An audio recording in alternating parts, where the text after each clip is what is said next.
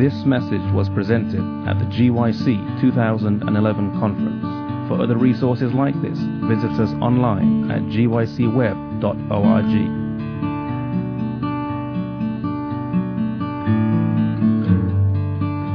We're going to begin in just a minute here. Again, I want to welcome you to our session on adding to the church.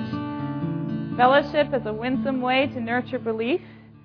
And my particular focus they've asked me to focus on is how friendships can lead people into the kingdom of God. And I have discovered as we develop friendships with people that many times it naturally flows into spiritual ministry, but other times we find hostility, we find anger, we find resistance, and we find people pushing away and shutting down when we bring up spiritual things. So the special area that I want to focus on for practical ways to witness this afternoon is how do you get conversations started about spiritual things without alienating the person? How do you do it without losing the friendship? Because we all want to have friends for eternity, don't we? If you really care about a person, whether it's a family member or a friend, and if you have the love of God for your enemies, you want them to be in the kingdom. But you have to get through that rough point of the conflict, of the hostility. So we're going to take a look at that this afternoon. I'm very glad you're here. I want to welcome you. How's the GYC experience been so far? Amen. Yeah. We had the privilege of coming here on Tuesday after 3 days in the car with two little ones, and we were very happy to see the hotel and get settled. And I'm Annie Morgan. My husband is David Morgan. He's a pastor and evangelist, and so we combine our ministries of training and pastoral and evangelism. He's not working as a pastor right now, so he's able to hold evangelistic meetings and travel. And we have a 5-year-old boy. He's all boy. We have a 2-year-old boy, and he's all boy. And we're expecting another one in May, so we have a 20-week-old little one in the oven. And we feel very, very blessed and very thankful to be able to be here together. It's fun to see some familiar faces, but my oh my, there's a lot of folks that I don't know either. And heaven's going to be wonderful, isn't it? With the memory, to be able to meet somebody and remember forever and make friendships and be able to have them forever and ever. I'm looking forward to that. So welcome again. I'd like to begin with prayer, and I'd like to kneel, but you're welcome to kneel and join me, whatever's comfortable for you.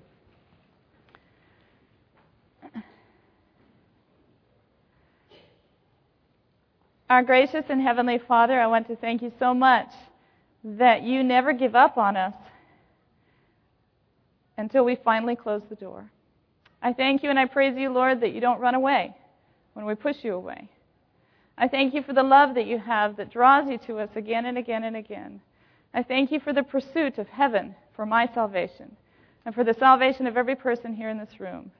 And Lord, as you've given each one of us a circle of influence, you've given us a place in your body of believers, you've given us a home to live in, a neighborhood to mingle with, and a workplace. And whatever sphere of influence, Lord, that you've given us, I thank you for that. And I pray that you will bless us this afternoon with practical ways and ideas that we can be like Jesus, that we can be friends with people and we can pursue them and share the gospel with them without chasing them away. And God, even if they do run for a little bit, I pray that we will have the sweet love of Jesus to draw them back. So take this time, Lord. Please do what you want to do with it and lead us into the understandings you want us to have this afternoon, because you know where we're going to go from here. So I thank you for your blessing. We claim it, and we look forward to experiencing it this afternoon. In Jesus' name, amen.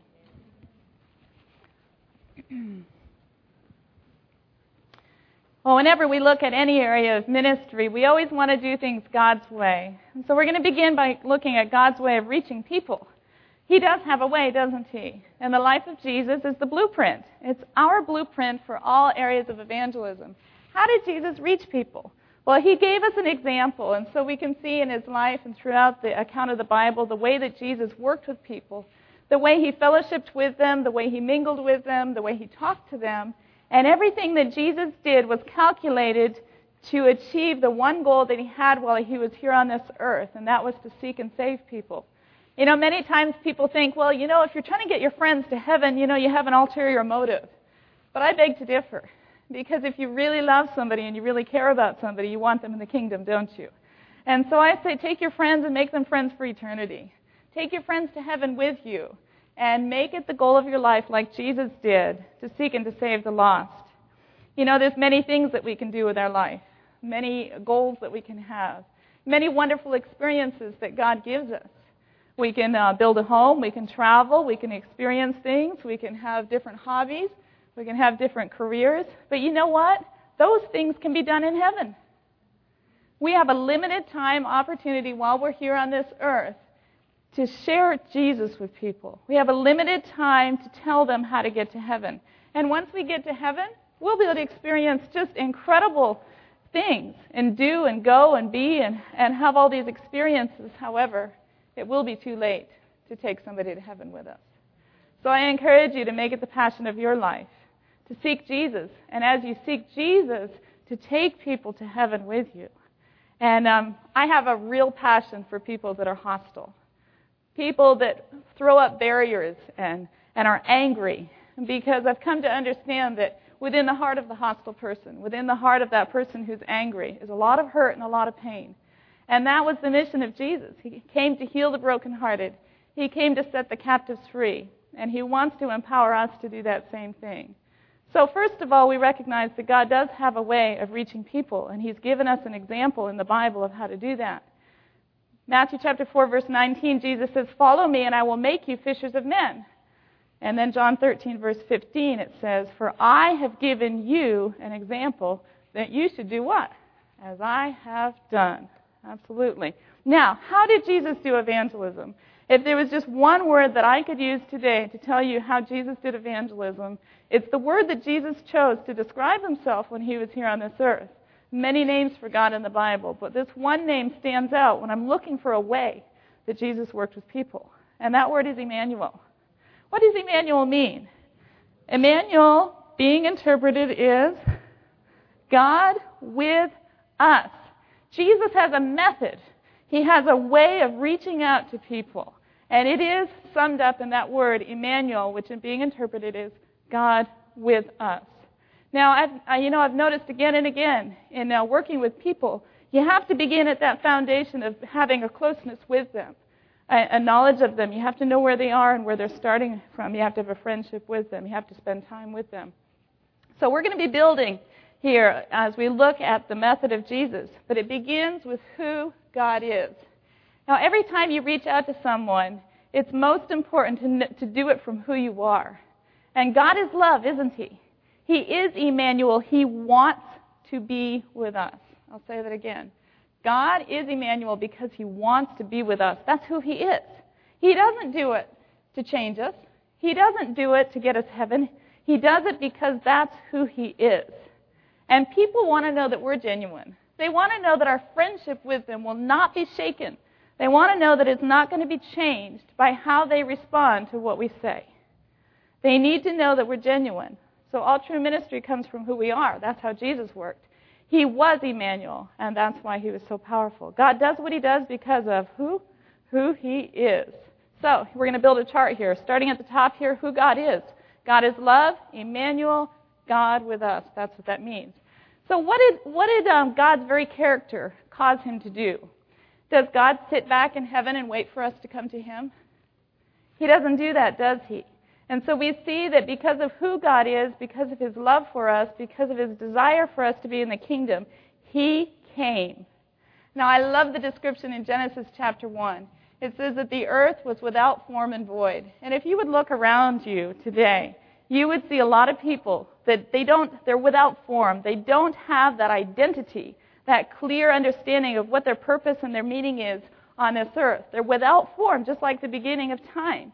And they're without form and void. Another thing that they're experiencing is that they're void or empty. People have loneliness, meaninglessness, and struggles in their life. And as we look around us, we see a whole world that's like Genesis chapter 1, verse 1 and 2, without form and void. And the Bible says that the Spirit of God moved. Who moves? God does. Through his Holy Spirit, he moves toward us. And I love it if you combine it with the New Testament account. When Jesus would see the multitudes of people, it says that he was moved with compassion. So when God moves toward us, He's not taken back by the chaos in our life, is he? He's not taken back by the emptiness of our life and the loneliness and the neediness of our life. He's not taken back by the clothes that we wear or anything about us. He's not taken back by that. In fact, he's drawn to us. And so God moves toward us, and he moves toward us in compassion. And so any time that we're effective in ministry and taking our friends to heaven, we need to recognize that following the example of Jesus, we need to move toward people. We need to be initiators of friendships with people. In 1 John 4, verse 10, it says, "Herein is love, not that we loved God, but that he loved us and did what? Sent his Son." So here we see this movement toward us. God is always moving toward us in ministry toward us. So God came, didn't he? When Jesus saw the woman at the well, and he knew that she was seeking for the water of life, but deep in her soul she was seeking for the physical water, but deep in her soul she was looking for the water of life, what did he do? He started a conversation with her. Who started it? Jesus did. Now, how did he start that conversation with her? It's really interesting to me to notice that when Jesus started the conversation with this woman, he asked her for a favor. He said, "May I have a drink of water, please?" Now, when people come to us, they're often intimidated by our religious profession and things like that, and they see us maybe as wanting to help them. But barriers can really be broken down when we approach people in the same way that Jesus did, and we're willing to put a need out there to them and ask them for help. And I could share a lot of stories of how relationships are being built in my little neighborhood in Washington State, because our neighbors are having opportunities to do things for us and we're doing things for them. The give and take, where they don't feel like a charity case, but they actually feel like you value them as a friend and you need them. So Jesus approached the woman at the well and he asked her a favor. He said, "May I have a drink of water?" But did he stop there? He didn't, did he? He went on to say, "If you knew who it is that's talking to you and the water that I could give you, you would have asked me a drink of water." Did Jesus know how to bridge from friendship and courtesy over into spiritual things? He did. He was a master at it. And we're going to be practicing that a little bit later in our time together this afternoon. Now, we have a parable. We have a parable of a lost coin, a lost sheep, and a lost boy, don't we? And in this parable, we see that the shepherd goes looking for the sheep because the sheep would not come of itself, would it? We see the woman searching for the coin. Now, it's a little bit different in the story of the lost boy, because the lost boy is not ready, is he? He's not ready to come home yet. And so if the father would have showed up at the pig farm or at the party that he was in before then, he wouldn't have been ready to come, would he? But as soon as that boy recognized his need, like a magnet, Jesus, the Heavenly Father, was there waiting, ready to run out. The Bible says that he ran to meet him. And so can you just have this image and this picture of God, just that eagerness, the compassion that he has for us, just that desire to as soon as he sees that the opportunity is there, he's ready to run and embrace us and to take us in. And so Jesus is the initiator. He is our example, and so we should be initiators in our friendships with people and even in the transition that we make from friendship to spiritual things. The parable shows the father running to meet his prodigal son. Jesus met Jacob on his way to go see Esau. In the story from Genesis 32, when Jacob is going to meet his brother, Jesus meets Jacob in that night of wrestling and talks to him and works with him until Jacob has peace with God. God sent Nathan the prophet to speak to David the king after his great sin with Bathsheba and Uriah. And a little bit later on, we're going to look at the method that God used through the prophet Nathan to reach David. Now, David is a guilty person, right? David the king, he had committed adultery, and then he had the man killed so that he would be free to have the woman. And you talk about some pretty tough sins there, right?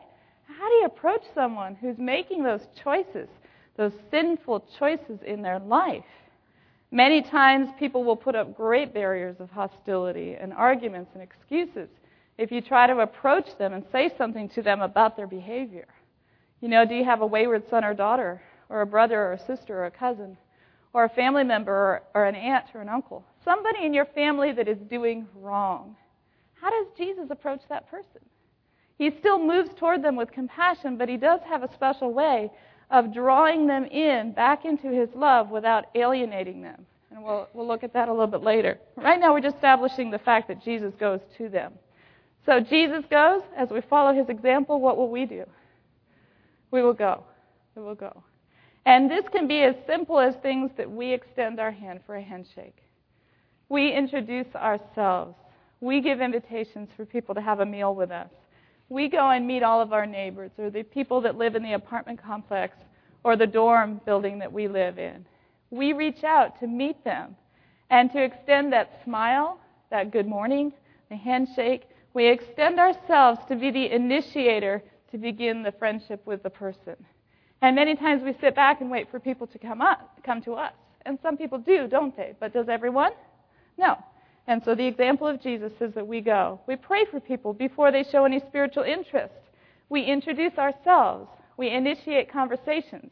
We extend our hand for a handshake. We seek the friendship of others. And I want to encourage you, if you're a shy person, to just start practicing. Take some of these really small things and start practicing them. You know, I was the kind of kid that hid behind my mom every time there was a stranger. And I literally couldn't speak to anyone. If you would have told me that I'd be up front speaking like this, I would have wondered, you know, what you saw that I didn't see, you know. But I began practicing these things, and as I did, I have found that God's power will pour through you when you will take that step of faith. And when you're willing to do it and go out of your comfort zone, God will make it natural to you because he will work through you. And so I want you to practice some real simple things. Just practice putting your hand out and shaking someone's hand. How about we do that right now? And hi, I'm Annie. Yes, very good, very good. All right. Very good, very good.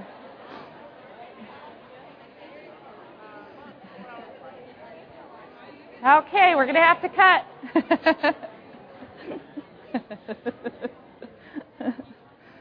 Okay. Now, I have to say it sometimes it happens a little bit easier in a group like this, but still, I encourage you to practice it. So many times I've held back in fear. And I remember one time I was sitting in construction. And you know it's really easy when you're sitting in construction, you have somewhere you need to be. It's easy to be irritated, isn't it? And, you know, but we got to remember we're building friends for eternity. And so I was sitting in construction, and I saw the lady that was holding the sign. And I kind of scoped out and kind of had an idea in my mind of whether she was going to be responsive or not to the gospel. And I decided she wasn't, because I noticed that everybody she talked to, she kind of gave them a scowl. And I thought, you know, she's not having a good day. Maybe now's not the good time. But I had that strong impression, no, give her a book. And so as we got there and we finally began to move, I reached my hand out, reached my hand out, and I said, ma'am, this is a book for you. And her face just lit up. It just absolutely lit up. And she said, thank you so much. And I thought to myself, wow, I'm glad I didn't judge the book by the cover, right? And so as we practice these things of extending ourselves and going to people, we will find that there are people who are hostile, yes, but there are other people who look hostile who will turn out to be real responsive to the kingdom. We seek the friendship of others. We ask people questions. We show an interest in them. We invite people. We call people who don't call us. We come close to those who most need our help. I'm going to skip through a few of these so we can move on to some of the other really crucial parts of what we're talking about. You know, there's been a lot of training available on the FORT model of conversation. How many are familiar with that? The FORT model of conversation. I'm going to give it to you briefly because I just see a few hands. But F stands for family. O stands for occupation. R stands for religion. And T stands for testimony. And if you haven't become familiar with it and you feel a little rough on how to start conversations, I encourage you to find some training on that and get more comfortable with conversations. But I'm going to move on to some other things. God wants us to start conversations with us. Now, here's another really crucial part about God's method of reaching people. When God came to people, he came for a specific purpose. He came to be with them. Now, that may not seem significant to you, but it is. There are many reasons that we as Seventh-day Adventist Christians can go to someone's door or make friendship with our neighbors or develop friendships with people.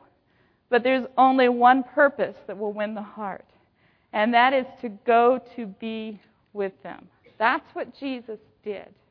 He went to be with people. Let's develop this a little bit further. God came to be with people. That has been his desire all through time.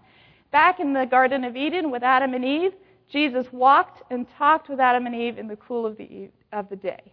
God spent time with Adam and Eve. He is a God who wants to fellowship with human beings. And he wants us to become people who desire to fellowship with other people, who desire to be with people, who love people, and who go out of ourselves to be with people. And he can develop that in the most reclusive of us, because he's done that with me.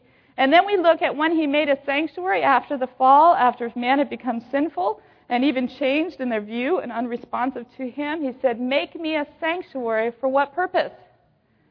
The purpose of the sanctuary was so that he could dwell among his people. That's from Exodus 25, verse 8. And then, when Jesus came to this earth, we know he was Emmanuel, God with us. And so we know from that very verse that God is wanting to come to be with us. That's his purpose in coming to us and making that move toward us. In John 1, verse 14, it says, the Word was made flesh and did what? Dwelt among us. So our first purpose in mingling with people and developing friendships is to dwell among people, to be among them. And that was Jesus' way of reaching people. Revelation 21, verse 3, if we fast forward all the way to the end of this great controversy, when God is going to take us to his kingdom forever, why does he want us in heaven? Why does Jesus want you in heaven? And why does he want your enemy in heaven? Your enemy? Why does he want your friends in heaven? Behold, the tabernacle of God is with men, and he will dwell with them. And they shall be his people, and God himself shall be with them and be their God, according to Revelation 21, verse 3. God's desire is to be with us. Now, wouldn't you have loved to just be a fly on the wall and watch the first evangelistic mission that Jesus made to this earth? Wouldn't you want to watch Jesus?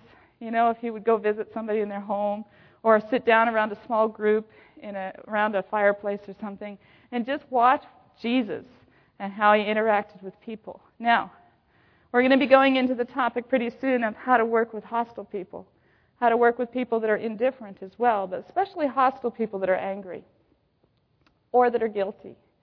Adam and Eve took the forbidden fruit back in the Garden of Eden. And as they took that fruit, they experienced an excitement. They experienced a euphoria, if you will. They experienced such a wonderful tantalizing of their senses. This was an experience, and you can imagine for the moment that they entertained the thought even more and more, sure, God was withholding something from us. God was holding back, just like the serpent said, who came into the garden and said, you know, God doesn't want you to have the knowledge of good and evil. He doesn't want you to have that. He's holding back something from you. So they're having this wonderful experience. You know, I like to think about this as our friends that are in the party. You know, they're in the middle of the social situation, and they're happy. They seem to be happy. These are people that are partying. These are people that are living life, and it's good. And so Jesus sees Adam and Eve there, and you know his heart is breaking because he knows the pleasures of sin only last a while. But Adam and Eve are there, and God has a decision. Should I go to them or not? And you have a decision.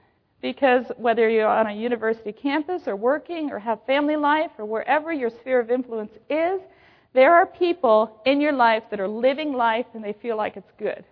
They present to you that their life is really good, it's busy, it's full. Should you go to them? Should you bust the party, if you will? You know, should you try to break into their life with spiritual things? Well, what did Jesus do in the Garden of Eden? Did he come? Yeah. Why? He had compassion for them, didn't he? Well, Adam and Eve don't have that euphoria forever.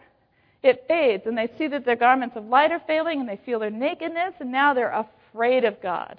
Now, you have some people in your life that are timid. You have some people in your life that avoid spiritual topics. You have people in your life that don't want you to talk to them about religious things. And they have a wall up around them, a wall to protect them and keep them safe, and they don't want you to break through that wall. They're hiding in the garden. And they're hiding in the deepest places of the garden, and they don't want to be found. And I have a little insight here that I'd like to pass on to you, and you can mull it around in your mind. But one of the best places for people to hide is in church. Because nobody comes looking for you there. And as I have knocked on many, many doors, so many times the big wall that they throw up is, I'm very active in my church. Oh yes, I go to church and I have regular Bible study. And they just want you to go away because they said that, I'm religious. And that's the wall that they put up to say, I'm going to hide from you. Don't come any closer. And so you will have religious people in your circle of friends, in your circle of influence. And they're strong, devoted religious people sometimes. And so how do you approach them? And I'll just share really quick, one of my favorite things to do at the door was when they said that. Oh, I'm really active in Bible study. I've got my own Bible study. I've got my own, lessons. And our pastor teaches on this and this. And they tell you, do you mind sharing with me what you've been studying lately?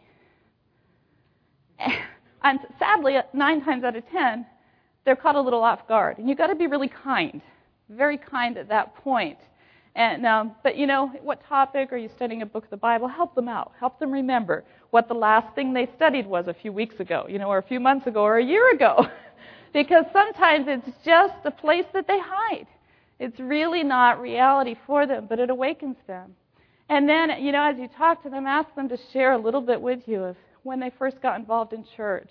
Take them back to those early times when they first had that first spiritual interest and get them talking about their testimony and things like that. But we're getting a little bit ahead of ourselves here. But anyway, so Adam and Eve, they're hiding. They've lost their garments of light. Now they feel ashamed. They're afraid. God has a decision. Do I go to them? And you have these people in your life, in your circle of influence. So Jesus makes a decision, his first evangelistic mission to this earth. Jesus goes to the garden. He comes. And God is sending you to a lot of people in your circle of influence. So Jesus goes to the garden. Now, how does he approach them? We've seen that God goes. He came to us. We see that he goes to be with us. And this is reflected very, very powerfully in the first evangelistic mission of Jesus to this earth. Jesus asked them a question. Please feed back to me some of the questions that Jesus asked Adam and Eve. Where are you? Exactly. Now, I promise you that Jesus did not say, where are you? He did not say that because the Bible teaches that Jesus is moved with compassion when he comes to us. Now, there's some other things that Jesus said to them when he came to the garden. You remember what some of those were? Yeah. What is this that thou hast done? Did you eat the fruit? And it's so natural for us to say those things first, isn't it? It's really natural to deal with people's behavior first. You have someone who's smoking, you have someone who's addicted to drugs, you have someone who's not been attending church, and you feel like, I want to help them with these areas of their life to make changes so that they can be closer to God. But what is the first thing Jesus says? He says, Adam, where are you? Now, this was the meeting time between God and Adam, when they would walk and talk in the garden and fellowship together. We're talking about friendship here. So you have friendships with people, right? You have friendships with people, and then all of a sudden the friendship breaks down. Have you had that happen? Something comes up, something spiritual or something otherwise comes up. Now, what did Jesus do when the friendship and the fellowship between he and Adam had broken down? He still came, didn't he? And he came, his first question was, Adam, where are you? I want to go for a walk with you. It's our time to walk and talk. And Isaiah chapter 59 says that our sins have hid God's face from us. It doesn't say that it hides God from us. It says that he hides his face from us. Now, when you see somebody and you look them in the eye, you see whether they love you or not, don't you? You see whether they care about you or not. And so it's not until Adam comes face to face with his Creator, the one that he's walked and talked with for so many evenings before and had such sweet fellowship with, it's not till God has Adam's eyes. It's not until the relationship is reestablished It's not until then that God says, what did you do? Did you eat the fruit? And so we see a principle here that is extremely important if we're going to take our friends to heaven and if we're going to break through barriers to reach our enemies. And that is that there are two steps. First, we come to be with people. Adam, where are you? And then secondly, we deal with helping them change their life. So, read this with me if you will. Before God seeks to change us, He seeks to be with us. And we can ask ourselves that question. Do I have a great desire to be with this person? Do I have compassion and love in my heart for them? Even though they have sinned greatly, even though there's a rift in our relationship, even though they've done wrong to me or whatever's come up with the conflict, even though they're argumentative when I bring up spiritual things, do I have a desire to be with them? And we need to maintain that compassionate love and that desire to be with people in order to reach them. So before God seeks to change us, He seeks to be with us. This is God's way of reaching people. And so from the top here, all true ministry comes from who we are. God does what He does because of who He is. He is Emmanuel, God with us. We need to be people who are approachable, people who love people, people who are friendly, people who are kind and courteous. And out of that flows our method of dealing with our friends and our enemies, our family, our work associates, and our fellow classmates. So we have a two-step process now that flows out of this. The first one is to be with people, and then eventually we come to the place where we can be part of their life changing. But we first come to be with them. This is the method of Jesus. This is God's way of reaching people. And it is wonderful as we follow this method. In Ministry of Healing, page 143, we see this same progression here. Christ's method alone will give true success in reaching the people. The Savior mingled with men as one who desired their good. He showed His sympathy for them, ministered to their needs, and won their confidence. Did Jesus win the confidence of Adam and Eve? He did, didn't He? But He did it by coming to be with them. They saw that no matter how much they had blown it, no matter how much they had disappointed Him, and people sometimes in our relationships, they feel like they've disappointed us. They feel like they've messed it up. They feel like they've done something to mess up the friendship or the relationship. They feel like maybe we're disappointed in them because of our religious beliefs. But Jesus was able to communicate to Adam, I still want to be with you. I still want you as my friend. I still want that fellowship with you. And here I am to take our walk together today. So, He showed His sympathy for them, He ministered to their needs, and won their confidence. Then, do you see the two-step progression here? Then He bade them follow me. And He invited them to take up their... When Jesus says follow me, He says take up your cross, right? This involves a change of life. It involves a change of lifestyle. It does involve dealing with those things called smoking and alcohol and addictions and lifestyle and the way we believe and things like that. However, the first step is for us to be with people. And now, as we've looked at this particular comment here, we see some more details of how to develop friendships with people. Under the first step here, to be with people, we mingle with people, we desire their good, we show sympathy for them, and we meet their needs. And then after that, we have the other areas of Bible study and things like that. So let's look at some ways that we go to be with people. I was working in New York City at the time, and I was riding the public transport. I was riding on a bus one day. As I was riding on the bus, there's a lot of things that you see, just masses of people walking down the sidewalks. And you see the homeless, you see different people.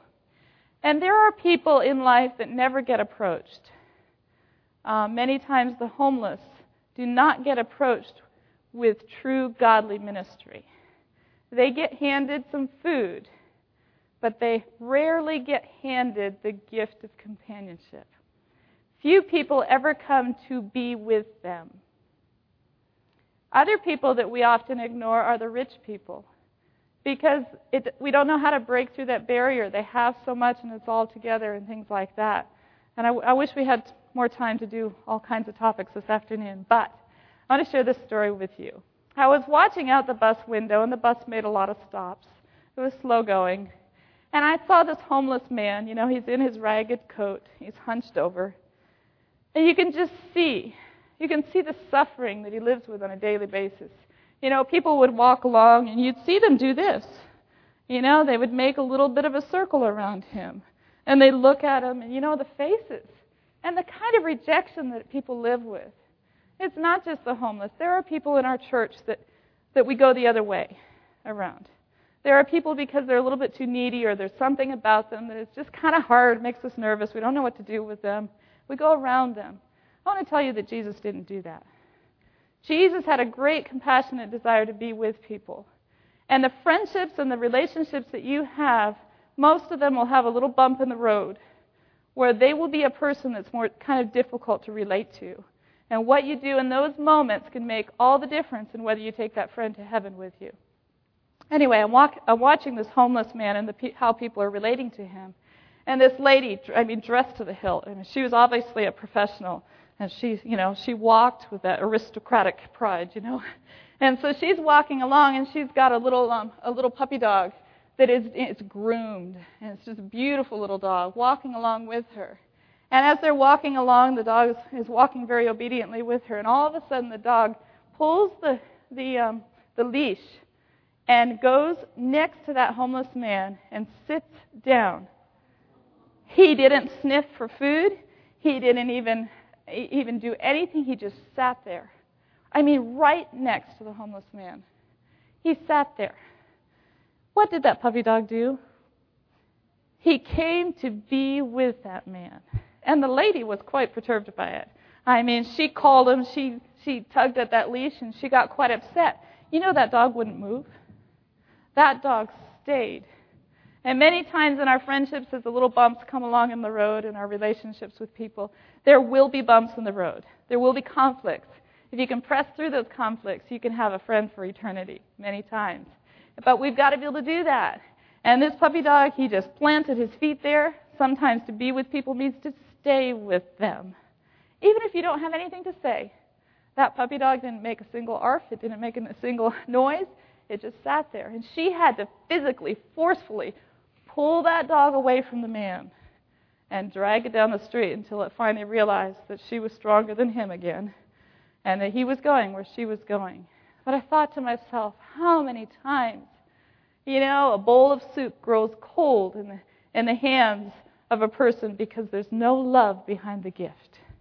There's no desire, there's no compassionate love of Jesus to sit alongside and come alongside that person. And so I can't say it enough. Jesus comes to be with people. And think about the people in your circle of influence, the very people that you may want to avoid, maybe the people that are closest to the kingdom and the people that God wants you to go to. So in the same way that Jesus calls us to go to people, that Jesus went to people, he calls us to go to them. I want to tell you Debbie's story. It's very near and dear to my heart because she was hostile. She was angry. She was hostile and angry for very good reasons. Debbie had been terribly abused as a child. However, Debbie did not act as an abused person, as we commonly think of it. She was very functional. She was able to run her own business. She was able to raise a child as a single parent. She was very capable. She knew how to dress, to keep a home, to pay a mortgage. She was able to do all these different things. But she didn't know how to let Jesus in her heart. And my husband, this was before we were married, but he had been living in the neighborhood where she was, and he had gotten to know her. She had been raised in a Seventh-day Adventist family. However, if on Sabbath afternoon when the children were sat down and had to listen to religious books, if they moved, they were mercilessly beaten. And it was only the mercy of God that some of those children weren't killed. The stories go on and on and on. And it was such a sad, sad life. But she had grown strong. She had grown tough. How do we go to be with people, not to change people? Well, when my husband was going to be moving on, my friend at the time was going to be moving on out of state, he said to me, "Please go visit Debbie." I said, "I'd be happy to. I don't know her at all." And he told me very little about her, which I'm glad for. Sometimes it's better. It wouldn't have biased me. I just mean that I was glad that I could go in fresh and just get to know her. So I found the street and where she lived and everything, and I knocked on Debbie's door. And Debbie came to the door she looked at me, and I guess I looked like one of those, religious type, And because her first words were, "What do you want?" And I said, "I wanted to visit you." "What for?" I said, "Well, I'd like to be your friend. I'd like to get to know you." "Why?" And I said, "Well, you probably know David. He was in the neighborhood. He stayed a couple doors down from you, and he said that I would enjoy getting to know you, and that he thought we could be friends." She looked at me like, "What are you talking about?" And anyway, I said, "Do you mind if I come in?" And I could tell it was just one of those barriers you just got to plow through, because you could just see the pain all over her face. Hostile? Yes. Angry? Yes. And so she finally consented, and she let me come into her living room. And I sat down, and we talked about her dog. We talked about her career and the kind of work that she did and things that had happened in her life and stuff like that. And again, she looks at me, and she's got fire in her eyes. She looks at me, and she says, "What are you here for? Are you trying to get me to join your church?" What do you say? It's just like right in your face. And I told her, I said, "No, I'm not. I'm here to be your friend. Is that okay?" And she's like, "Well, yeah, but if you're trying to get me to join your church, I'm not going to." And then I said to her, "Debbie, if God wants you to join my church and you need help doing that, I'd be happy to help you as your friend. But that's not what I'm here for. I want to be your friend, and if you never join my church, could I still be your friend?" She didn't know what to do with that. And she really didn't know what to do when I came back the week later to see her again, because she usually got rid of religious people really fast. And that was usually how she got rid of them. So when Jesus came to people, he came to them even though they put up the hostile barrier, didn't he? He came to them even though they were angry. And he came to them even though they didn't want to be part of his church. He came to them. And then if they pushed him away, he was respectful. But if they, I was respectful of her. I asked her, "Is that okay?" I didn't break into her home. She allowed me to, and I could tell she wanted me to be there. And I came back, and Jesus comes back, and he comes back to people. We must not let anything that people do or say to us stop us from that God-given desire to be with people. Because when God puts love in our heart, our love for them is to be with them. It's not to change them. It's to be with them. And I'm here to tell you that Debbie gave her life to Jesus. I'm here to tell you that Debbie is part of my church family. Not my local church family, but Debbie is part of the family of God. And she did what she didn't want to do. And it was a journey. It wasn't an instant thing. And we can't give up on people. I remember a man. We can't give up on people. We got to love people. I remember a man who wanted to give his life to Jesus. And he had drifted away from the church. I went to visit him. There's many former members in our towns. I went to visit this man and his wife, and I sat down with them, and I talked to them about the Bible and about Jesus and what he had done for me, and we started Bible studies on a weekly basis. And I asked him to tell me about what it was like when he first joined the church. So he told me the story, and as we were talking, it was wonderful to talk together. And then I asked him, I said, "What will keep you from coming to church now?" And he said, "Well, I smoke." I said, "That's okay." And he said, "No, you don't understand. I can't come because I smoke." And I said, "Do you feel like you can't come?" He said, "Well, no, I can't come." And we began to do Bible studies. And eventually he came to the point where he said, "I want to quit smoking." And he said, "I know God can help me. I want to quit smoking." But he tried and failed and tried and failed and tried and failed. I mean, it was hard. This man had a real battle with it. And I was trying to work with him. And one evening I showed up at his workplace when I knew he was on break. And he came out of his building there, and he looked at me and he said, "Why are you here?" And I said, "Well, you and your wife are my friends, right?" He was in his 50s and he was in his 60s. And he said, "Yes." So that's why I'm here. Is that okay? It's like, "Yeah, it's okay." And you've just got to love people. You've got to want to be with them, just like Jesus did. Jesus had an amazing ability to want to be with people. Why does Jesus want to be with us? He sees what's in our hearts. In John chapter 1, verse 38, Jesus turned and saw them following and saith unto them, "What seek ye?" They said unto him, where do you live? You know, the great human longing is for God to take up the dwelling place in our hearts. We have a God-shaped hole in our hearts. And Jesus is so drawn to people because he knows he is the only one that can bring joy and happiness to their life. That's why he stands at the door and he knocks. He wants to have fellowship with us. He wants to be with us. It's like a magnet. If you take these two magnets here, this one represents people. This one represents God. And God knows the emptiness of the human heart. He knows that all human earthly satisfaction is going to fade away. And so he's drawn in fellowship and friendship to us because he knows that until we cling to him, we will be forever searching, forever restless, longing, lonely, chaotic, confused about our life, forever holding on to other things that never satisfy. And so God knows that the great longing of the human heart, the emptiness, matches the great longing that he has to dwell in us. And so we have an incredible equation here. We have an incredible match here, if you will, between the need of man and the capacity of God to love us. And God is so incredibly drawn to us with compassion. He wants to bond with us. And if we can see people the way Jesus sees them, care for people the way Jesus cares for them, and beyond the external surface, and be drawn to him because we know that Jesus is the answer. No matter what kind of excuse they put up, no matter what kind of fight they put up, realize that Jesus is the only answer.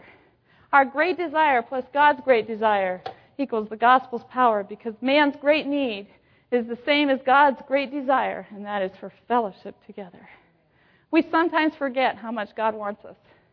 We forget how desperately in love he is with us, even when we betrayed him.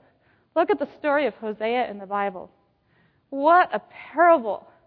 As Hosea is giving his love and his life and his commitment to Gomer. And she's not deserving of it, is she? But again and again, he continues to extend that love to her. All right, let's move on and develop 2 skills here. 2 skills, how to care for people. And we've been touching on that. I'm not going to spend a lot of time on that because most of us have friendships and relationships in our life. And there's a lot of training that's built on that. But how do we move our friendships into spiritual ministry? We always have to base it on who God is and our love and compassion for people. We need to recognize the 2 steps, that first we come to be with people, and then it is that we can be a motive of change in their life. So first we mingle, desire their good, show sympathy, meet their needs, and then we're able to invite them to follow us in spiritual things. So how do we care for people? We've looked at that some. How do we move friendships into spiritual ministry? I want to tell you just a few stories about following Christ's method, just a few things that are of possible interest to you, and then we're going to move into more of the area of how do we work with people that are hostile and things like that. I've had the opportunity to work in about 20 different churches and see the different programs they do and be involved in them and things like that. But one of the things that we're doing in Northport right now is we're doing a community service program. And these are just ways to reach out to the community. Now, in the community service program, we have a weekly meal with clothing. We have 300 people in our town. It's little out in the middle of nowhere town. And it's the smallest little pond that I've ever fished in. But we have such a small group of people. Anyone want to take a guess as to how many people come on Thursday afternoons for a meal and clothing? Anyone want to take a guess? Please just give me a number. Don't be afraid. There's 300 people in the town. Okay? So how many? 30. All right, very good. Anyone else? 50. Anyone else? 20. All of them, okay. We have between 50 and 60 people coming every Thursday out of a town of 300. And those ladies and those guys that work in that program, they give people the gift of their companionship. That's what they're there for. And people are drawn to that because they see the love of Jesus working through those people. They have a vegetarian meal each week. People come sit down and enjoy the food there. Another place where we did a food closet, where we ministered to the needs of that community. As we did the food closet, I was a Bible worker, and so I followed up the names. And I did this little survey. I called people up. Now we're bridging into, how do we bridge into spiritual here? People are coming every week, enjoying the food and the clothes and things like that. So these people were coming each week to the food closet. I did this little survey with them. I called them up and I said, Annie, I'm with the local Seventh-day Adventist food closet. I just have a couple questions for you. Is the staff friendly? They would answer. Are there any services that you would like us to provide or needs that you have? And they would tell me. And then I said, I just have a last question for you. As a gift to you, to say thank you for coming to our program, we wanted to offer some Bible reading guides that cover topics like what happens 1 minute after you die, where do you go, what's it going to be like when Jesus comes, how can you have a happy home, things like that. 50% of the people who had come to the food closet said, yes, I want Bible studies. 50%. That was a lot. It kept me busy. And I was able to stand up in church, in that California church, and say, there's a lot more Bible studies than I can give. Who would like to give Bible studies? And so we had a lot of people join a Bible study group and how to give Bible studies and start following up on these people. But 50%, that's excellent. That's an excellent response. But you see, the food closet was following Christ's method, to mingle with people and to give that message, I want to be with you. It wasn't condescending, it was ministry. Now, there are places that would not respond to this kind of ministry. There are places that would be offended if you thought that they needed food and clothes, because there's a whole other group of people. And so Jesus met people's needs. It's very important to prayerfully diagnose the needs of your community, if you will, and the needs of the people that you have relationships with. Now, in Sacramento, we did a program called Wednesday Night Out. So just different ways to build fellowship with your community. The fun thing about Wednesday Night Out is we did one advertisement, one night. The janitor opened up the church one night. All of these resources were poured into one night. But during that night, there were 5 or 6 different seminars to choose from. And so at one time, we were able to put all these resources into that, and then there were several choices that they could take from. Now, we discovered from that, it was almost like a way to do a little test. Our natural remedies class was packed out. I mean, packed out. It was full. Our Daniel seminar had a few people, and our finance seminar had a few people. But what did we discover during that? We discovered that community was very responsive to alternative methods of healing. So that was a way to mingle with people. So you have to be willing to do some study, to work with people, to find out what the needs are of the people you have relationships with, and then go from there. Now, in Northport, where I'm in right now, our small little community, we do have a surrounding area we can pull from. But we've tried archaeology, we've tried natural remedies seminars, we've tried cooking schools. Many different things are not building the relationships that we want. And then one time we decided to do a sustainable living program. Because in that area, people are trying to do solar, they're trying to go non-electric, grow their own food and things like that. So we offered a sustainable living seminar. That was packed out. There were 120 people trying to come to a seminar in a little room that only holds about 50. And it was just a wonderful experience to be able to network with all those people. So when Jesus worked with people, he came to be with them, which part of that means you have to find out where they are in their interests. And if you can pursue a hobby, pursue an interest with a person, and start where they're at, then you can go a long way, and then taking them down that road of friendship and eventually taking them to the kingdom. So those are just a couple things that I wanted to share with you. Also, we've started a program called Open 7. And this is a really fun thing to do. You can do it in your neighborhood. You can do it from your church. You can do it from, if you have a way to do it on a university campus or at your workplace or something like that. You can do it over lunch hour. You can do it in the evening. But what we've done is every day of the week, the light is on at a certain time. Motel 6 will leave the light on for you. And, it's such a great adage. It just, we realized as a church family that to expect people to come once a year to evangelistic meetings, to expect them to come on our schedule at 11 o'clock, Sabbath mornings, it wasn't really meeting the needs of the community. And we noticed when the bars were open. When are they open? They're open every night. Yeah? They're there, aren't they? So if, Joe Blow has a crisis on Friday night, what's open? The bars are open. And there's other places open too. The convenience store is open. And so there are places that are open and available. Jesus went to people. He was open and available to them. So we started something that has been really successful. It's pulled a lot of people in that weren't coming. A lot of people that had drifted away, and we just didn't know how to take that next step in ministry to them. So what we do is we have themes. One night of the week we have health. Another night of the week we have recovery. Another night of the week we have, because of our area, sustainable living and things like that. And so Open 7 has become a really fun thing. And the leaders in the community are coming to us and saying, this is really great. We really like what you're doing. And so that's been really fun, too, to be able to, not even though they're not coming, they're watching, right? And they're seeing it and they're appreciating it. So that's another thing. I want you to mull it over in your mind, and there may be a way that you can implement this in your ministry. So you want to build as many friendships and relationships with people as possible, so then you can bridge them into spiritual things later. All right, those are just some things that I wanted to look at. All right, let's move on from how to care for people now to how to move our friendships into spiritual ministry. And we've been here for about an hour. I want to invite you to take a 5-minute stretch break. Stretch, get some water to drink, use the restroom, and stretch again, and come back in 5 minutes. Now we're going to delve into how do we bridge into spiritual things, and how do we help people who are hostile. Just mute it. Oh, God, that's good. Yes.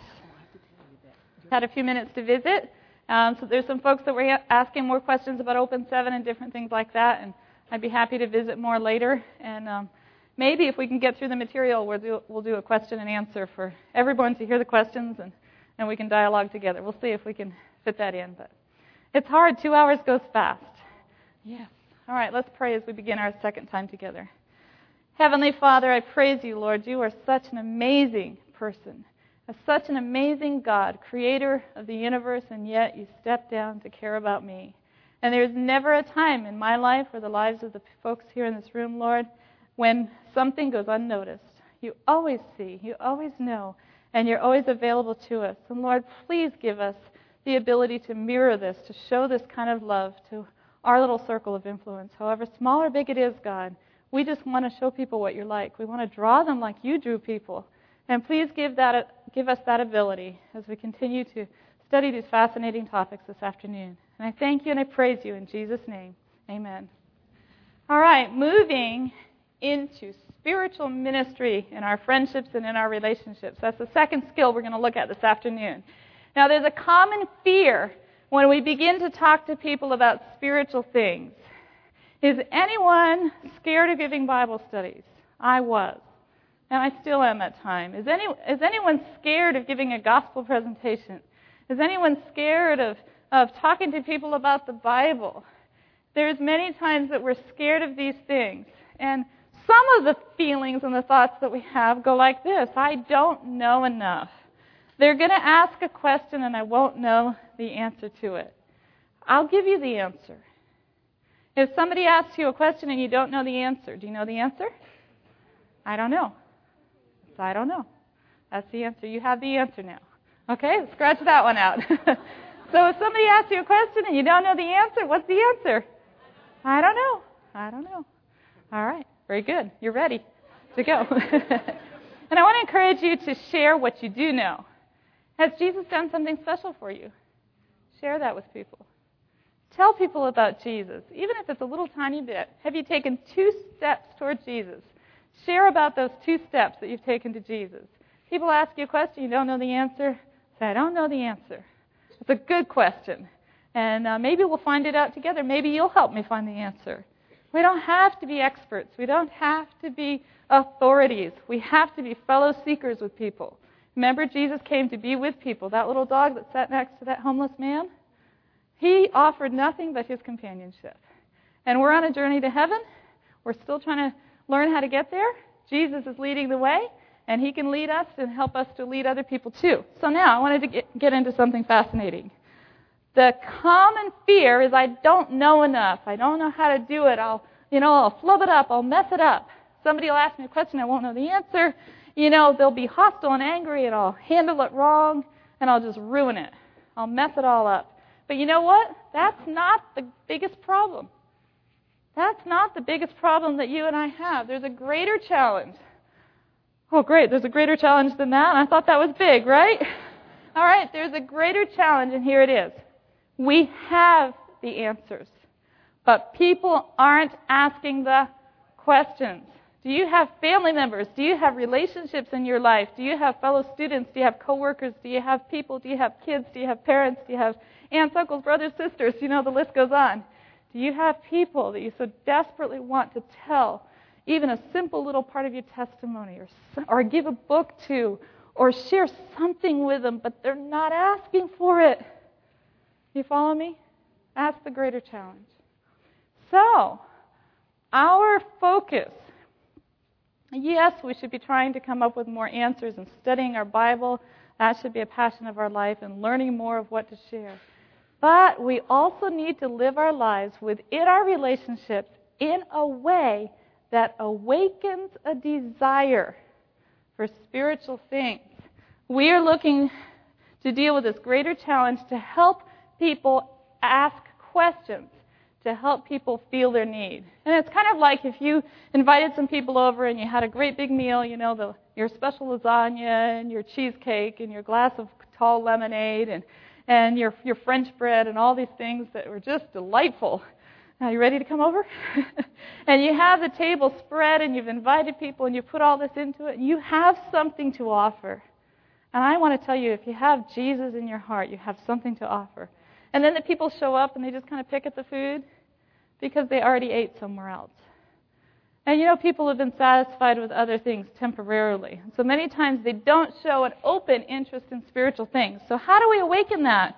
How do we awaken that desire for spiritual things? There has to be a desire. There has to be a need. There has to be a question. Otherwise, I can tell you all day long about Jesus. But if you're not interested in learning about him, what are you going to do? Tune me out, right? Especially if I talk a long time. So you're going to start tuning it out. So there has to be an awakening. The book Education, page 41, says, true education is not the forcing of instruction on an unready and unreceptive mind. And I know from talking to people that there are many people in this audience who have family members and relationships with people, and they would love to give them some information. Just love to be able to tell them what you believe, tell them about Jesus, but they're unreceptive. They're uninterested, and they seem to be unready. But is there hope? There is. The mental powers must be awakened, the interest aroused. So this becomes our goal. That's why the Bible says, blessed or happy or wonderful is the person that hungers and thirsts after righteousness, because they're the ones that are going to be filled. Now, before there can be an intense desire for the wealth contained in Christ, which is available to all who feel their poverty, we're surrounded with people who don't feel their need. There must be a sense of need. So, part of how a person's going to come to that point of need in their life is out of our control.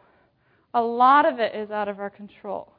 However, we must watch what God is doing in people's lives. Watch what God is doing in the lives of the people that you have relationships with. In order to watch, you must stay close to them. Has anyone ever cared for a plant? Even a house plant? You know, we used to be an agricultural society, but more and more of us don't have space or time for gardens. But some of us have house plants. What happens if you neglect that plant for a week?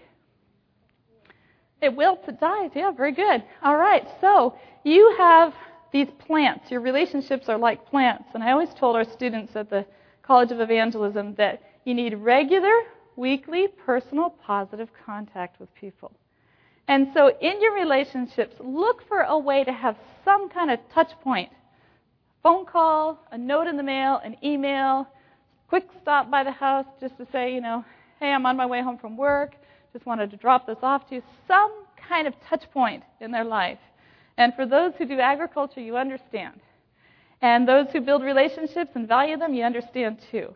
Some kind of connecting point. And I like to encourage you with the goal of weekly. Now, depending on how big your ministry gets, it may turn into monthly with some people. Some people may be on weekly, some people may be on monthly, some people may be on quarterly or yearly. But just think in terms of I want to keep contact with people. Because in order to watch what God is doing, you have to be able to see into their world, right? So you need to be able to see into the world of the people that you have relationships with. And what you're watching for is what God is doing. So let's quickly go through a couple ways that God awakens a spiritual need. Because until there's a spiritual need, He will be pouring water, pouring resources into a full cup. All right, so what does the Lord do? The Lord permits conflicts to prepare the soul for peace. Had a lady come up and ask during their intermission here, what do you do with someone when you see them drifting into the party life and you see them going down this trail here? Well, so many people that we have relationships with are caught up in some pursuit.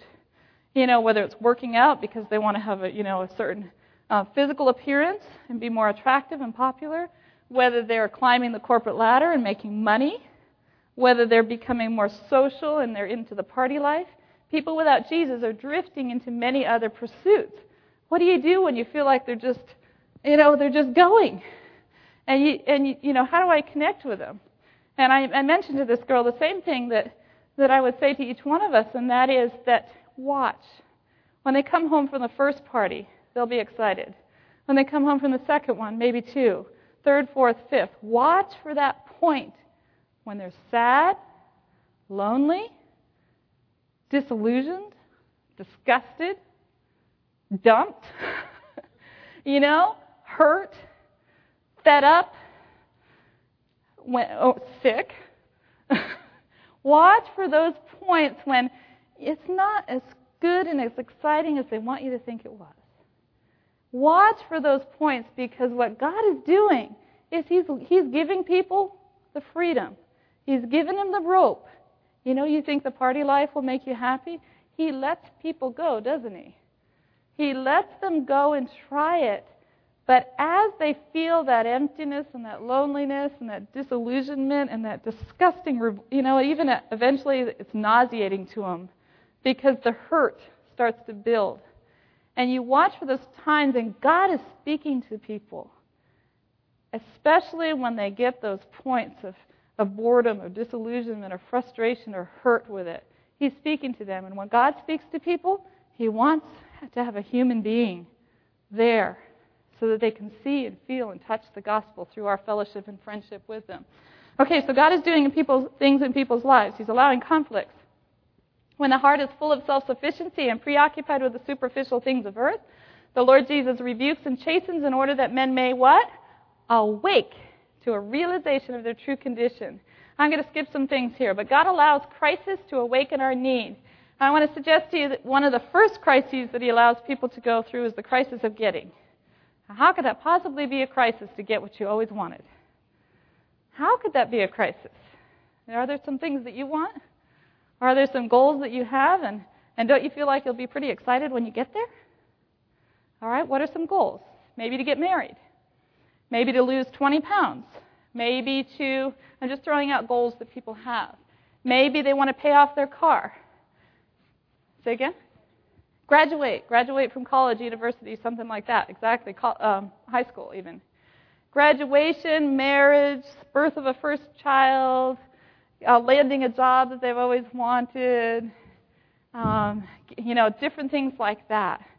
These are exciting mile markers in people's lives.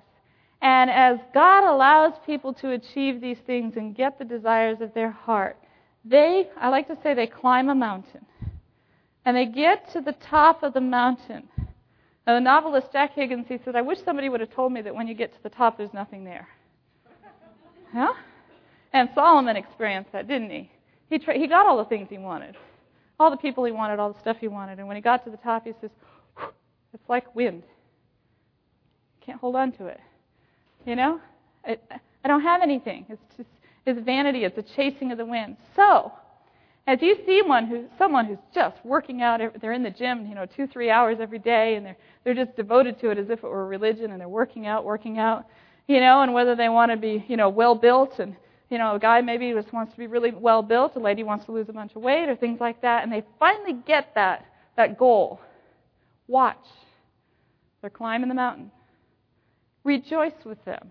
Jesus entered into people's sorrows. He entered into their joys. Congratulate them. Cheer them on. Be with them and be happy for them. That is wonderful. I mean, that's a God-given thing to have determination, isn't it? And to have goals and to achieve them. That's a good thing. But as they get to the top, you watch. Stay close to them. Watch for what God is doing in people's lives. And be ready when they start to, as soon as they get that popularity that they thought they were going to have and realize that they don't have any true friends, be ready to say it's lonely out there, isn't it? Just a little word that lets them know you are the person who loves them. You are the person who cares for them. And when they land that job and day after day, it might take a few months, it may take a few years, and they start to say, I'm bored. And you can say, life does get boring, doesn't it? What is it that makes life worth living? Plant those little seeds. Watch what God is doing in people's lives. And as you have fellowship and relationships with people, look for those spiritual openings when the things that they're getting are not satisfying them. Okay, the crisis of getting. People get things, they get people, relationships with people. They even have a new religious experience.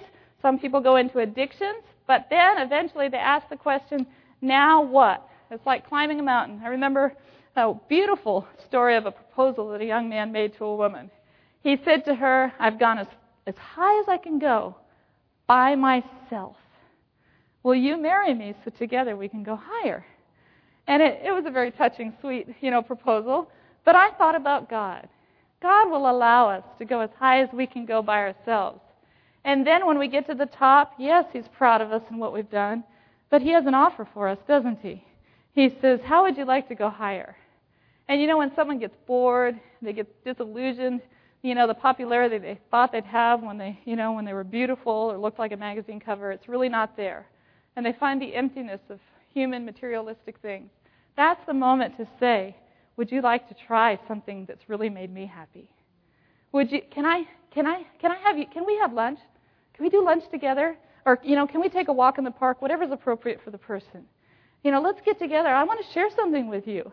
I can tell you in, March 15, whatever, I sat on a park bench and I was so bored to tears with the things in my life. And then I realized that I hadn't read my Bible in a long time. And I started reading it and I started helping people. And my life is not boring anymore.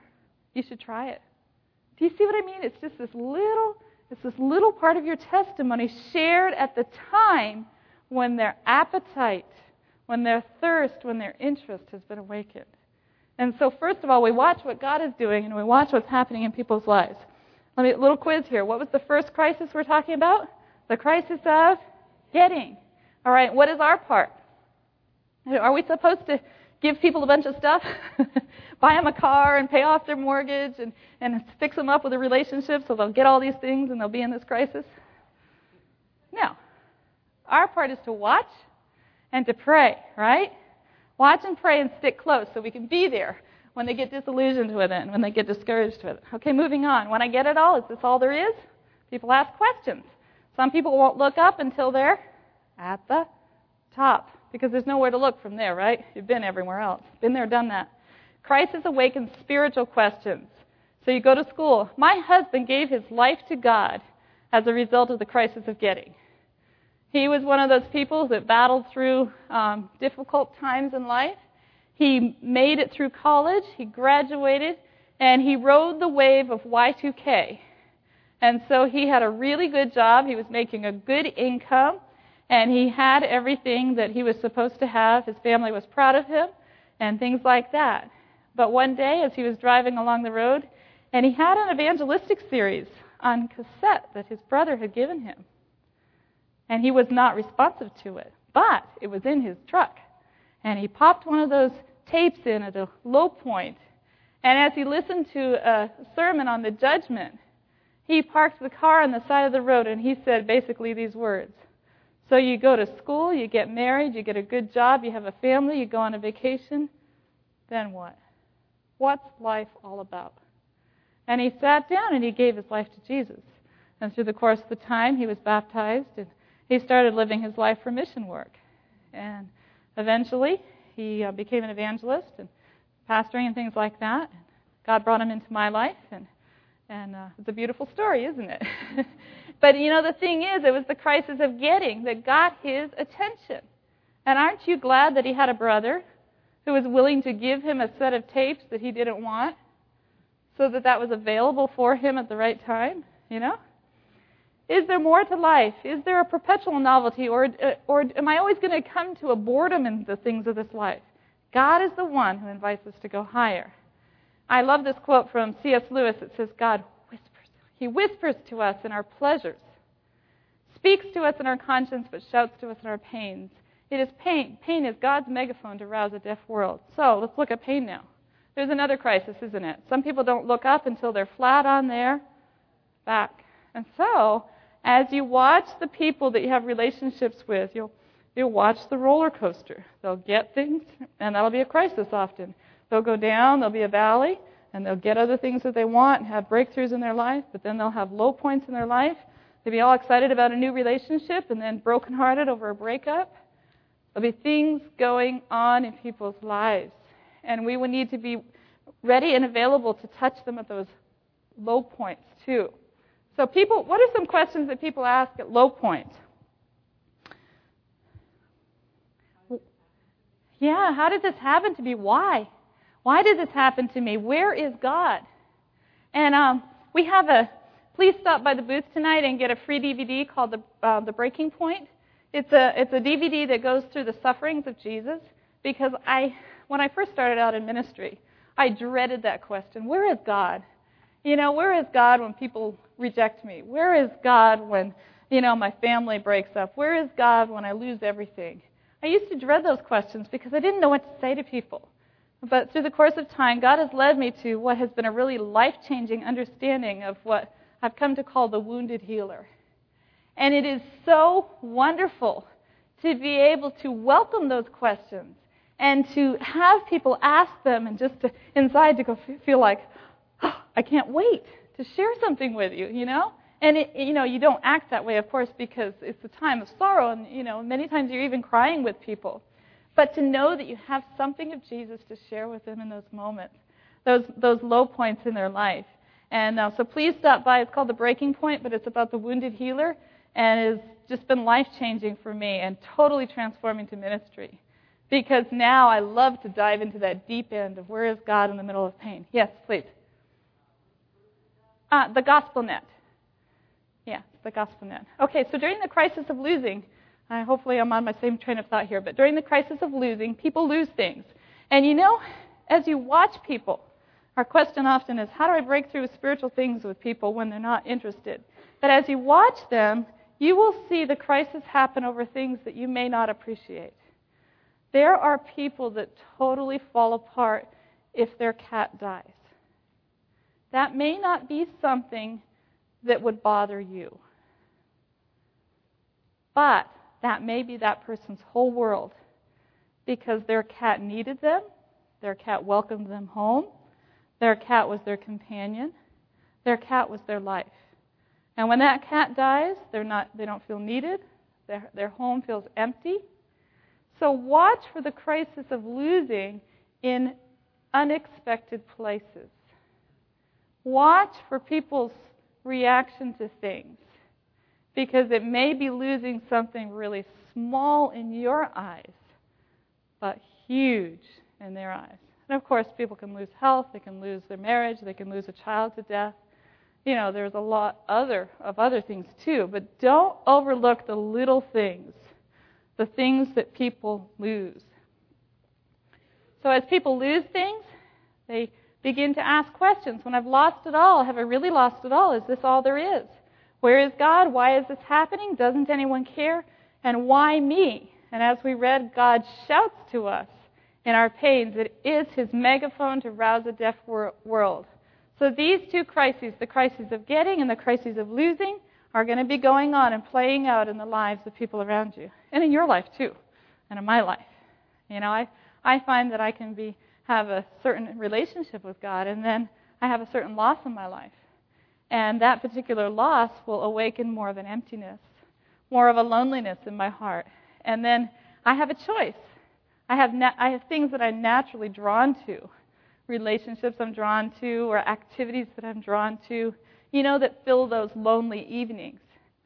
And as I'm drawn into those things, I'm getting caught up in the world. But we can have the opportunity to recognize that Jesus wants to meet us at those points, those low points or those high points, and actually say, no, I'm not going to do that. I'm going to spend this evening reading my Bible. I'm going to spend this evening with Jesus. I'm going to take my life to Jesus right now. And we can go to Jesus in the same way that we want to bring him to people in these points of crisis in their life. Now, what was our part to play as we watch people go through these crises? Watch and pray and come close to them in their times of need. We watch and pray. Now, what about a more proactive, a more active role that we have in awakening a spiritual interest? You see, I'm not going to crash somebody's car and make them go through the crisis of losing. I'm not going to initiate those things. I'm going to watch where it's happening and draw close to a person during those times. But what about something else? You see, as people go through life, they have a God-given need for fellowship with God. They have a God-given need for spiritual things, but it's a nameless longing. Many people haven't put their finger on it. When they know when they're hungry, they want food. When they're thirsty, they want water to drink. When they're lonely, they want people. But they don't always recognize what is that restless craving. When I need something I don't have, but I don't know what it is. So people are looking. They're like scanning everything they see, everything they experience in life. Is that it? Is that it? Is that it? Is that it? Is that what I'm looking for? I'll try this. I'll try that. And as they go through life, they see people. They see people who get angry when their kids throw a tantrum. They see people who, kick the copier when it doesn't work. They see people who just go into despair when they have family or emotional problems. That's not what they're looking for, is it? No. But when they see someone who's patient, someone who's cheerful, someone who is kind, someone who's hopeful, someone who has a purpose in life, someone who cares and is loving with the people around them, this is what happens. So that radar is going deep, deep, deep, deep, deep. Nope, nope, nope, nope, nope, nope, nope, nope. Oh, wait a minute. What did I see? What is it about that girl? What does she have that I don't have? And all of a sudden they say, I want it. Oh, well, she's the religious type. Wait a minute. She's still happy. Did you realize that? She crashed her car and she's still laughing. Oh, well, she's the religious type. I'm not interested. I already crossed religion off my list. I don't need God in my life right now. Wait a minute. There she is again.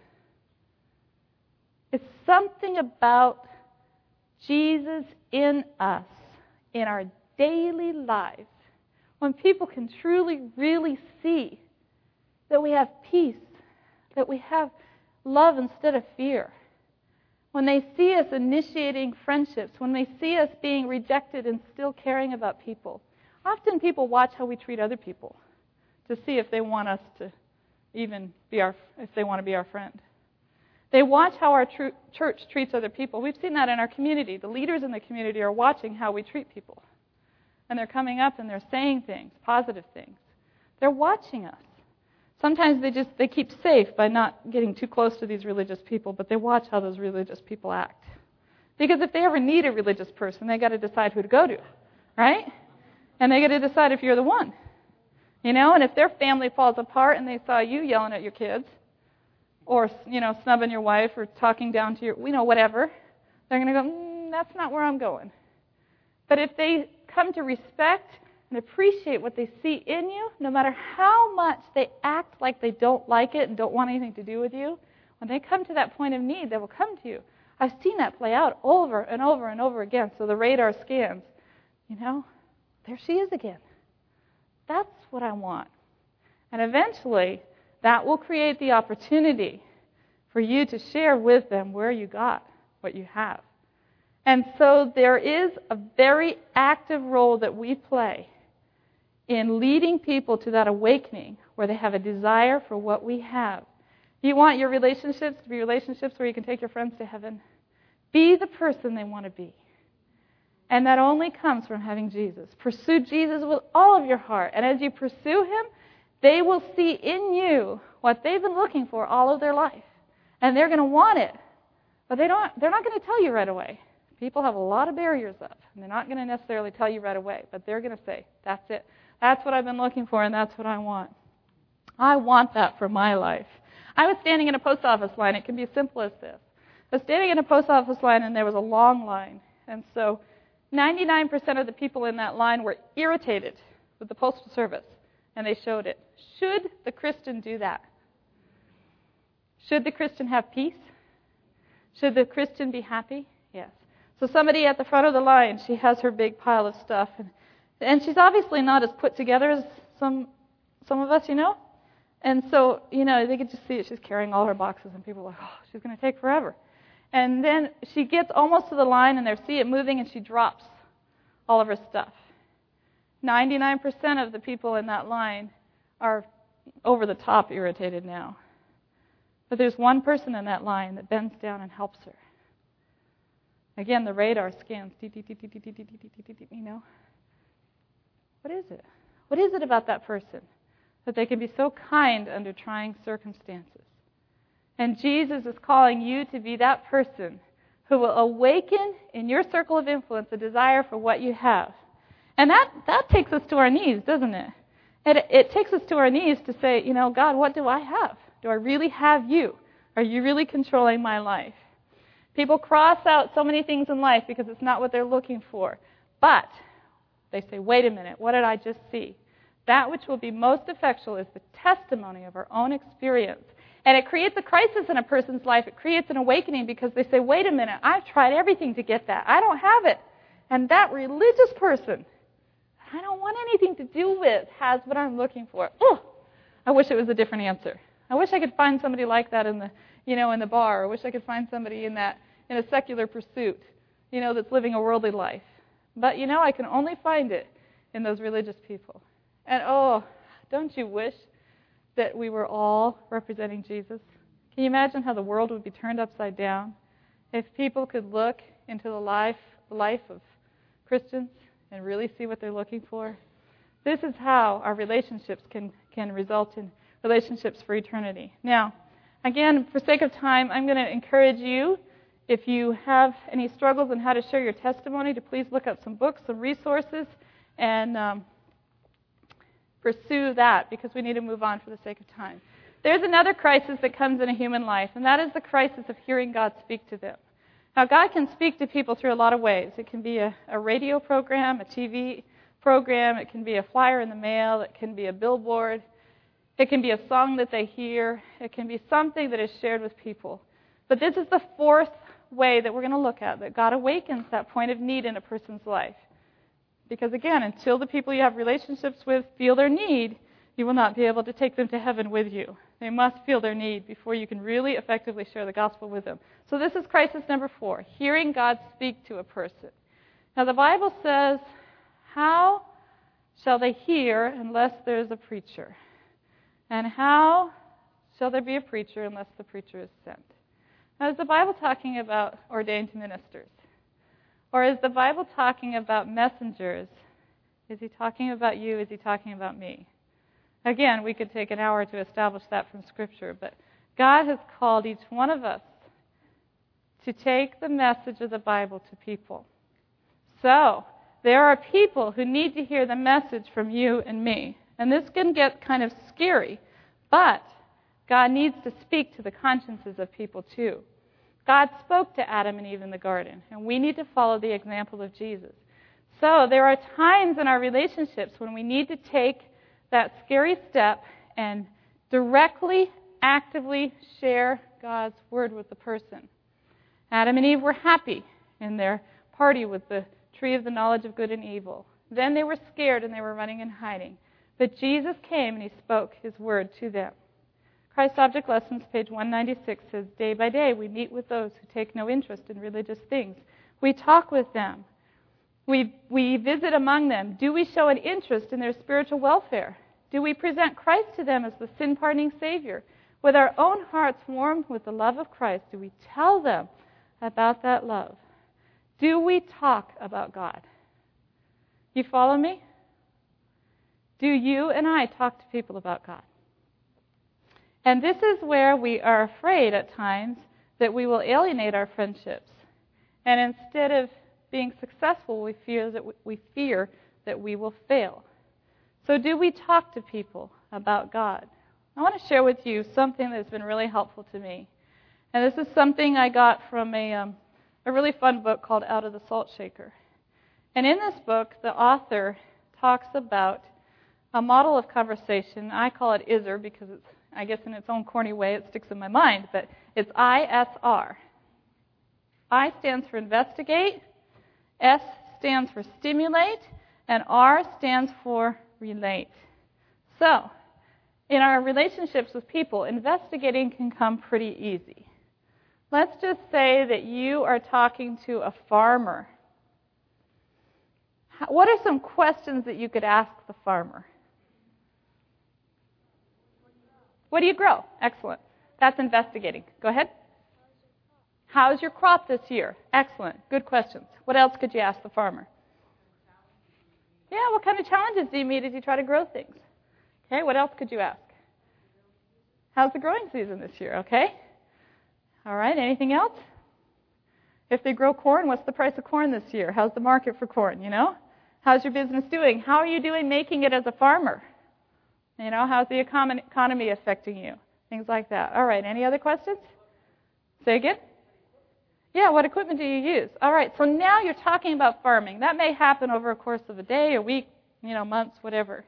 But let's just say that you're traveling down an interstate. And I'm going to read a couple quotes about how Jesus worked with people here. It says that Jesus found access to people's minds by the pathway of their most familiar associations. So what's most familiar to a farmer? Farming, exactly. So he found access to the minds of people by that familiar pathway. So in the ISR model, investigate, stimulate, relate, we're going to be going down the pathway that they're familiar with. And so you're going to talk to them about farming, right? You're going to meet them where they are, and you're going to talk to them about it. And you're going to ask them lots of questions. And you're going to develop that friendship, and you're going to be with them in their farming. Okay? So let's move on here to another one that's kind of interesting. It says, by being social and coming close to the people, you can do what to the current of their thoughts? Turn. By being social and coming close to the people, you may turn the current of their thoughts more readily than by basically the best sermon that's ever been preached. Okay, so now you're talking to this person about farming. And I like to picture it like, just driving down an interstate with them, taking a conversational ride down an interstate with them, and you're going fast on things of this world. Farming, talking about farming. Show lots of interest in it. Ask lots of questions. Be genuinely interested in it. And as you go down this road and you're traveling down the interstate, you're looking for an exit. An exit into what kind of topics? Spiritual topics. Now, how are you going to move from farming into spiritual topics? Yes, please. Okay, what happens when you have a crop failure? Okay, you may be able to talk to them about the hard parts of farming, right? And where do they go to when times are tough? Excellent, really good. Okay. What makes your seed grow?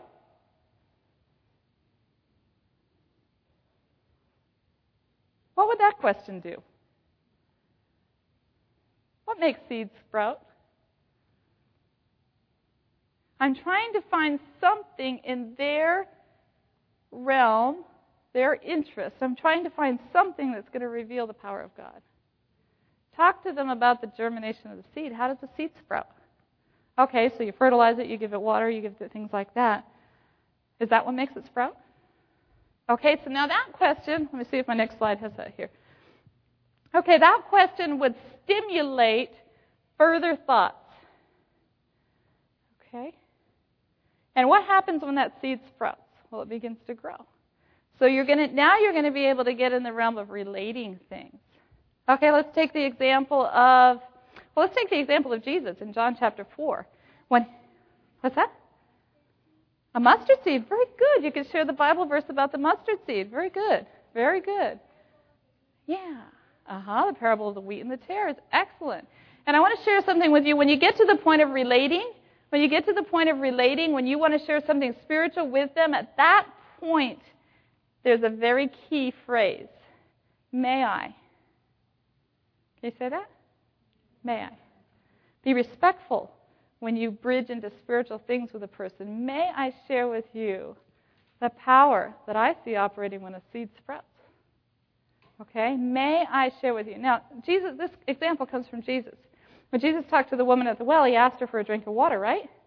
And he gave her a drink of water, and he was investigating. He talked to her and asked her things. However, he then said to her, if you knew who I was and who you were talking to, you would ask for a drink from me. So Jesus went from water to water of life. He took that highway exit, disturbing as little as possible the things that she naturally talked about. He took where she was and he just took that highway exit onto something spiritual. And this is a fascinating skill to practice over and over in your conversations.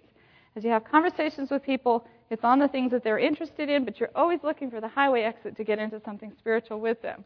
And so as we do this, we're looking for a stimulating question. So he said, if you knew what I had, you'd ask for me for the water of life. Did that awaken her need? Did that awaken her interest? It did, didn't it? Yeah, and she said, sir, give me this water. Well, now, if he had walked up to her and said, I have the water of life for you, that would have been more abrupt, wouldn't it? And so we need to take the conversations that we naturally have with people and then bridge in. I've used the example sometimes before about a fashion designer. You talk to them, what fashion designers inspired you, what kind of clothes do you design, where do you get your fabric from, who are some of the, people that you sell your designs to. Questions, but then what could stimulate thought? For the sake of time, I'm just going to throw one out here. Have you ever thought about who the original fashion designer is? Now, who is it? God. He designed the models to put the fashions on, right? Yeah. And so you can talk to them about that. And God's desire, may I share with you something He's done in my life? I had a broken life. And He's been redesigning me. And I may not be attractive to anyone else in the world, but I sure come to know that He sure likes me. It's just little simple things. You're bridging. You're going down that highway of what they're interested in, and you're looking for an exit to turn into something spiritual. So that's the Iser model that is really helpful in helping our relationships have more of a spiritual tone to them. Now, the last one I want to look at here as far as our just skills and things that we can do in witnessing. Go to your neighbors one by one. And your neighbors could be your fellow students, your coworkers, your circle of influence. Come close to them till their hearts are warmed by your unselfish interest and love. And then sympathize with them, pray with them, watch for opportunities to do them good. And as you can, gather a few together and open the Word of God to their darkened minds. He who begins with a little knowledge in a humble way and tells what he knows while seeking diligently for further knowledge will find the whole heavenly treasure awaiting his demand. The more he seeks to impart light, the more light he will receive. The more one tries to explain the Word of God to others with a love for souls, the plainer it becomes to himself. The more we use our knowledge and exercise our powers, the more knowledge and power we shall have. Isn't that encouraging? That's just really encouraging. Now, I want to help you get started with Bible studies today. And please forgive me, I don't have one little thing that I really want, but does anyone have a card or an index card or even just a little sticky note or a piece of paper like that? So something I needed for this class and I don't have it on me. All right, you've got one back there. May I borrow it from you for a minute? I'll be happy to give it back if you need it back. Is it something you need or is it blank? Okay, just a piece of paper. Thank you very much. That's what I need. Okay. I want to tell you about one of the easiest way to get Bible studies started. And if you're scared of giving Bible studies, you maybe can relate to the name that I've given to it here, Hit and Run Bible Studies. Have you ever wished you could give a Bible studies and then run for all you're worth and forget you ever did it? Okay, well, you may not be naturally one of those people that likes to give out tracts and things like that. Well, I tend to be a person who draws back from doing that.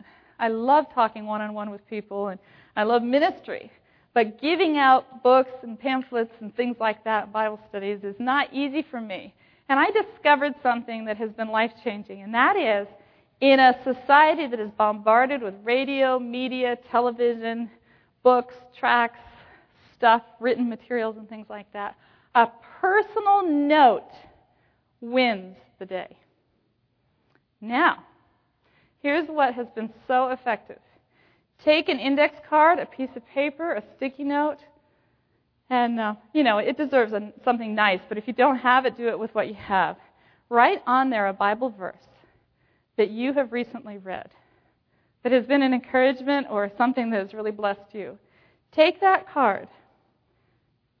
Take 5, 10, 15 of them if you have time to make them. And then ask God to show you which relationship that particular day is the one to give it to. All right? And this is how you do it. And this is going to be practiced a few times. Is there anyone here that would be willing to practice this with me? It's easy. I won't bite. I won't hurt. Nothing. Okay, yes, right over here. Okay, this is how it works. This can be the UPS man. This can be the lady at the teller. This can be your cousin. This can be your daughter, your son, your brother, your mother. It can be anybody in your circle of relationships. I read this morning, and I wanted you to have it. I just gave a one-verse hit-and-run Bible study. Okay? Let me demonstrate it a little bit different. Here's another way that you can do it that's really, really fun and easy. Did you get one of these? Now you did, right? No. Okay? Can you say that with me? Did you get one of these? Okay? Have you ever read this? Okay? And I'm so sorry. It's supposed to have a Bible verse on it, okay? Would you demonstrate that with someone for me? Okay? Oh, sure. That'd be fine. I haven't. Is this from the Bible? It's yours. Oh, thank you. Again. Oh, thank you. All right, thank you. Now I want to tell you some of the experiences that have happened with this. This one happened unintentionally, and it helped my husband and I to see what potential it held. He was getting his hair cut. Now, hairdresser's going to be somebody you have a relationship with, right? Because you go back again and again and again if they do a good job, right? And so anyway, he got his hair cut, and he had a couple cards of Bible verses that he was memorizing. And he laid them down as he was getting his hair cut and forgot to pick them up. So he went, and I was trying to meet back up with him, and the lady, she saw me, and she said, "Didn't I just cut your husband's hair?" And she was new. It was the first time she had done his hair. And I said, "Yes, you did." And she said, "Your husband left these at my station. Please make sure he gets them." And I looked at it, and I saw it was a couple of his Bible verse cards. And I said, "Would you like to keep those?" And she said, "Really? Could I?" And she said, "This one," she said, "you never believe it." She said, "This verse, I heard it on the radio this week. This verse was exactly what I needed. This has been a hard week. I read this verse, and now your husband is leaving this on my station, and now you're telling me I can keep this verse." She said, "You don't know how much I appreciate that." And I thought, wow. We were doing a class like this, and we were practicing it. So we were writing out Bible verses and sharing them. We were giving hit-and-run Bible studies to each other. And it was so fun because for a while in our group, everyone would say, "I did a hit-and-run Bible study." And new people would be like, "What's that?" But we talked about it. And we were passing them out in the class, and one of the ladies in the class, strong, solid member of our church, she told me, she said, "You don't know how that one verse that so-and-so shared with me this week was just what I needed. And it got me through the week. You don't know how big that was in my life." And so hit-and-run Bible studies, what they do is they allow you to bridge from your worldly relationships into a little spiritual thing. But you hand somebody the card and you say, "Did you get one of these?" Or, "I read this morning. I wanted you to have it." Just something so short. And then you go on to talk about the weather. It's not, you see, people need spiritual appetizers. When you give them a spiritual feast that they didn't ask for, they often say, "Oh no, here they come." They're going to do it again. But they don't do it with a friendly little card like this. Now, there might be a few that get a little hostile about it, but they don't generally do it with this, and it's really, really fun. Now, the next one that I like to talk about is the one-verse Bible study. This takes a little bit more courage. This time, you don't necessarily just hand it to them and say, "Did you get one of these?" It's not that easy, and you don't get to run so fast. But this time what you do is it's a Bible verse that you have read, and you say to the person, "I'd like to share something that I read that was really neat this morning. Did you realize that God promises to never leave us or forsake us?" And I have it written on a card for you. I wanted you to have it. Now, this time, you don't have to have a card, but you can. But this time, you say the verse to them. And it starts with, "I read something that I really liked." Can you say that? "I read something that I really liked. I wanted to share it with you." Can you say that? "I wanted to share it with you." It's that easy. And then you say, "I read that Jesus will never leave me or forsake me." And, as you may know, I've had some people that I used to be really close with that, I've lost. I lost my mother, whatever. If you have a personal experience to go with it, that's great. So you share it with them. Now, I got to tell you a story. This has got to be one of the funnest stories. But I was doing a class, and it was a really nice group of people. And this one guy, he came to the class, and we were talking about hit-and-run Bible studies and then one-verse Bible studies. And I was going through different ways to bridge from our friendships with people into something spiritual. And I said, who would be willing to try a hit-and-run Bible study this week? And in our class next week, tell us how it went. Somebody volunteered. I said, who would be willing to do the one-verse Bible study? And nobody responded. And so this guy, he was a construction worker, he put his hand up and he's like, all right, I'll do it. He said, but it's not going to work. So anyway, I'm like, all right, you do it. I'll pray. And so he went home, and then he tried. He was hoping he'd remember because he knew he didn't really want to do it. He woke up that Sunday morning, and they ended up going to the job site that Sunday. His coworker needed a ride, which he often gave his coworker a ride. And they're driving in his truck, and he thinks to himself, I got to do it. Let me get it over with. And so he thinks, I need to do it. And so this guy is riding in the truck with him, and he says to the guy, I read a really great verse this morning, and I wanted to tell you about it. And he was thinking, this will be so easy because the guy usually keeps his nose in his newspaper, usually goes, okay, I'll just say it, and then I'll be done. The guy will keep reading his newspaper. Because that's what the guy did on the ride to work. This time, the guy puts down his newspaper, folds it up, turns to him and said, what was it? And of course, that just, my friend that was promised to do this, here's what happened to him. And tell me if this has ever caused you to be afraid. His mind went blank. He could not remember the Bible verse. He could not remember where it was found in the Bible. He could not remember what it said. He couldn't remember a single thing. So he sits there and finally has to say, I can't remember it now. And so the guy says, well, what was it about? And my friend said, I can't remember. And he said, well, and get this, it just so overwhelmed me with how much we're being watched, and we don't realize the potential we have for witnessing. The guy reaches into the extended cab, in the truck, reaches behind his seat, and he says, well, I know your Bible is back here. Let me get it for you. And so the passenger that he's trying to witness to, he reaches back, he gets his Bible, and he pulls it up, and he says, well, was it near the beginning, near the end? And so he starts opening the Bible for him. Because, of course, my friend is driving. And so he opens up the Bible, and he starts thumbing through, and still totally blank. It never came to him the whole time. So the guy starts flipping through his Bible, but this man had marked things in his Bible. And so he comes to Ecclesiastes 9, 5, and 6. What is that about? It's about how the wicked, or not the wicked, but the dead know not anything. And And so he reads that, and he says, I always wondered what happened after you died. And he went on to tell him about a family member and open up to him about a family member who had just died and how, it had been hard for him, and he had been asking that question, where do people go when they die? And it wasn't the end. He flipped to a couple more verses. He gets to Isaiah 58, 13, and 14, about the Sabbath. And so he gets to the one about the Sabbath, and he says, is that why you go to church on Saturday? And my friend is just kind of like, yeah. And it was so amazing because the roles were totally turned. He says, I'm gonna get up the courage to share this one Bible verse, and my friend is gonna go, But instead, the other guy is reading his marked notes in his Bible, and my friend, the driver, witnessing, is going, And so it's just, he came back that next week, and he's kind of like, well, here's my story. What can I say? So I really want to encourage you to do these things, to do hit-and-run Bible studies and to do one-verse Bible studies. They can be so low-key, but you can begin to touch the relationships in your life with spiritual things and make that bridge.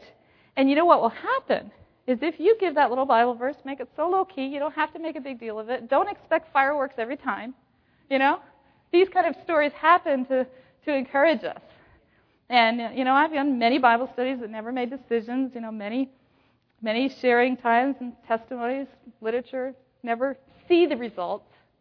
But, yeah, exactly. You don't always see the results, but it's worth it for the 1 in 20, the 1 in 50. Leaves of autumn, get it out. And what's going to happen, though, is you are going to become that person that they think of when they have spiritual needs.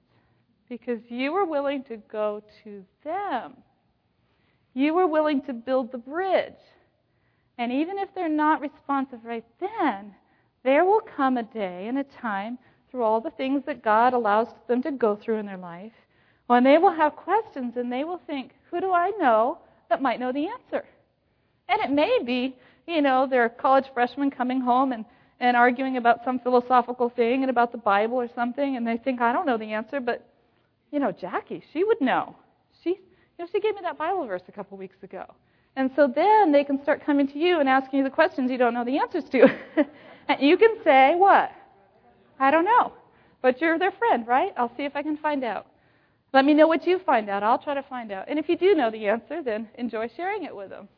But if you don't know the answer, then understand that that's okay. Now, there's lots of training out there on how to do door-to-door work, correspondence Bible school, lending library, personal Bible studies, small group Bible studies.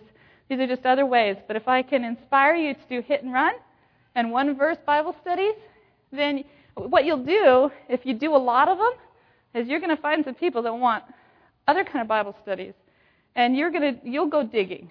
You'll go find the training. You'll go get the Bible studies. You'll get the DVDs. You'll figure out how to do the rest of it. It's just getting started sometimes that is the most challenging thing. So, now, what if people are hostile? What if they blow up at me? What do I do? What do I do? God is calling people to repent. I remember one guy, he actually lives in the Houston area, but he was a single dad. He had kids dependent on him. He had to get them to school. He had to get to work. He didn't have a lot of money. His car engine blew up. He calls us from the side of the road. And we're a couple states away. It wasn't like we could help. But he still called us. And so in the course of listening, he was upset. And eventually, we said something about spiritual things to him. May I pray with you? And, God can help you. I don't want God to fix it. I want to fix it myself. He didn't want help. So you're gonna get people that slam the door in your face. You're gonna get people that are unresponsive to the gospel and things like that. There's gonna be people that don't want anything to do with God. But we have a promise. It's in John chapter 12, verse 32. Jesus says, if I be lifted up from earth, will draw how many? All men unto me. Now, how can we understand this? Haven't you have a lot of people that when you mention Jesus to them, it seems to push them away instead of drawing them close? Well, here's the sinner, right? Here's the person. And here's who? God. Here's the sinner's great need, and here's God. And the beautiful, picture-perfect storybook story would be that, the more you share about God to people, the more they hold on to God and hold on to the things you share with them and just grasp onto it and bond with God and become, followers of Jesus and give their life to Jesus and get baptized and are on the journey to heaven with you. But I want you to notice something. This same great desperate need for God that's represented by this magnet and God's same wonderful answers and salvation and everything he has to offer can react like this with a person. Do you see me try to put these magnets together? What's happening? I'm applying force to try to connect these two together, and what's happening? They're repelling from each other. And so when you come close to people with the gospel story, even if it's a little hit-and-run Bible study, it may be so intimidating to that person because of their unwillingness to surrender at the time, their perceptions of God, that their very need for God will cause them to push him away. I want you to understand the heart of people, though. It's their need for God. It's God's great desire to help them that they're saying no to at the time. It's not about your failure in ministry. It's not about I blew it and I better never open my mouth again. It's not about that. It's about the human reaction to God before a person is ready to surrender. Because God is speaking to that person. And the more hostile a person is, often the more they will fight against God. Now, we have 5 more minutes according to my watch. And I want to go through some things here. The magnet The magnetic need for God will either repel or draw close together, or at times in people's life when they don't feel their need, there's no response at all. So, I see three responses when we share Jesus with people. First is hostile. That's repelling, pushing away. Second one is apathetic, just not interested. And if you take a magnet and where there's no magnetic part in it and you try to put it together, there's nothing. And that's like the people you share the gospel with. They just don't feel their need at that point. The hostile person feels their need. The hostile person feels their need. The seeker who is ready and responsive feels their need. The hostile pushes it away. The seeker draws it in and is happy for it. But the one that doesn't feel their need, hasn't gone through enough crisis in their life to bottom out yet, or hasn't gotten enough to realize how empty this life is, feels no need. They're unresponsive. So what do you need to do? Wait until they get more crisis. Wait until they feel their need. But what about that hostile person? How do you work with them? And I got to fly through this here. I'll tell you a quick story. I was knocking on doors, and I had a little interruption with my cell phone ringing, so I sat on the curb to take a call. The lady was suicidal, so I decided I better take the call. So I took the call and sat on the curb. This lady comes out of her house, sees me there, and I'm from here to that door over there, and she yells out at me, "What do you want?" I wasn't even talking to her. And I said, "Well, I have a gift I want to bring to you." I was taking steps to Christ around the neighborhood. And she said, "I'm not interested, skip my house." Hostile? Yes. But what do I know about the hostile? The hostile person feels their need. Please say that with me. The hostile person feels their need. And they're fighting against it, right? So anyway, I skipped the home and I went down to a few others. It was a dead end, so I had to come back. And I'm praying about it. What do I do? And by then, there's a gentleman out on the patio with her, and they're talking. And I just felt impressed to go there anyway. There's times that Jesus says go. And so I walk up her driveway, but at the same time I want to respect her, And so I said, I know, my first words were, "I know you told me," and I called it out to her, "I know you told me not to stop, but I really want to drop this off. It's just a gift for you." And she nodded her, grudging willingness. And the gentleman was very, he was like, sure. He didn't know anything about her, what she had said when he was in the house, So I go up and I give him the book. It was Steps to Christ with the tall city building and Jesus knocking on it, if you've seen that one. And it was around 9/11. And I said, with 9/11 and everything that's happened, I said, people are wondering, why did this happen? Why did God let this happen? And the gentleman, he looks at me and he said, "I don't wonder why it happens." He said, "I wonder if they were ready." And I thought to myself, what a divine opportunity. So we begin talking together. And we talked together for a little while. It was a great conversation. I have prayer with them, give them the book, walk out the driveway, and hear the words that are music to my ear. She and the man are talking. They don't know I can hear them. And the lady says to the man, "What did you think about that lady coming when I told her not to?" And he said, "Well, this book looks really interesting. I'm going to read it."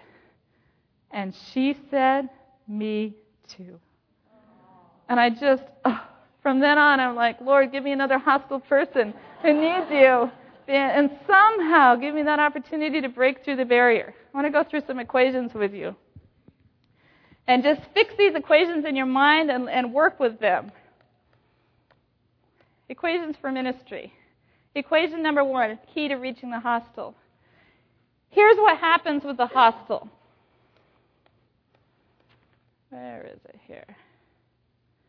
All right, I'm just going to have to back up and go right here. We'll fill in some of this here. Here's what's going on with the hostile.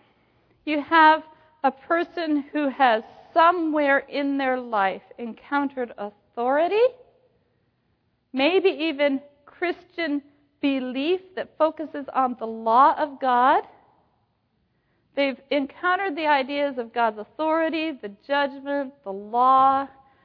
Maybe they have had a very abusive life. Maybe it was an authority figure like a parent. It was a religious figure. They have suffered pain at the hands of authority in their life. Or they've just suffered pain in general, unfairly treated. A hostile person is a searching person who feels their need, but they're a hurt person. So, generally this person has plenty of knowledge about their problems, their sins, the law of God, the judgments of God, but what they have not experienced is the love of God. One of our Bible workers in New York City knocked on a lady's apartment The lady came to the door and said, "What do you want?" And the guy, obviously he had something religious. She said, "I'm an atheist. I'm not interested." He looked her straight in the eye and said, "Have you ever met a God who loved you?" She melted. And 20 minutes later, they were concluding a wonderful spiritual conversation. And he was able to share many things about God to her. What is missing in a hostile person's life? Knowledge of God's law? Typically not. Knowledge of God's authority? Typically not. Knowledge of how bad they are and the sins they've committed in their life and how they need to change? Usually not. What do they need? The love. The love of God. The love of God. So I want to encourage you, if you ever meet a hostile person, wear them down with love.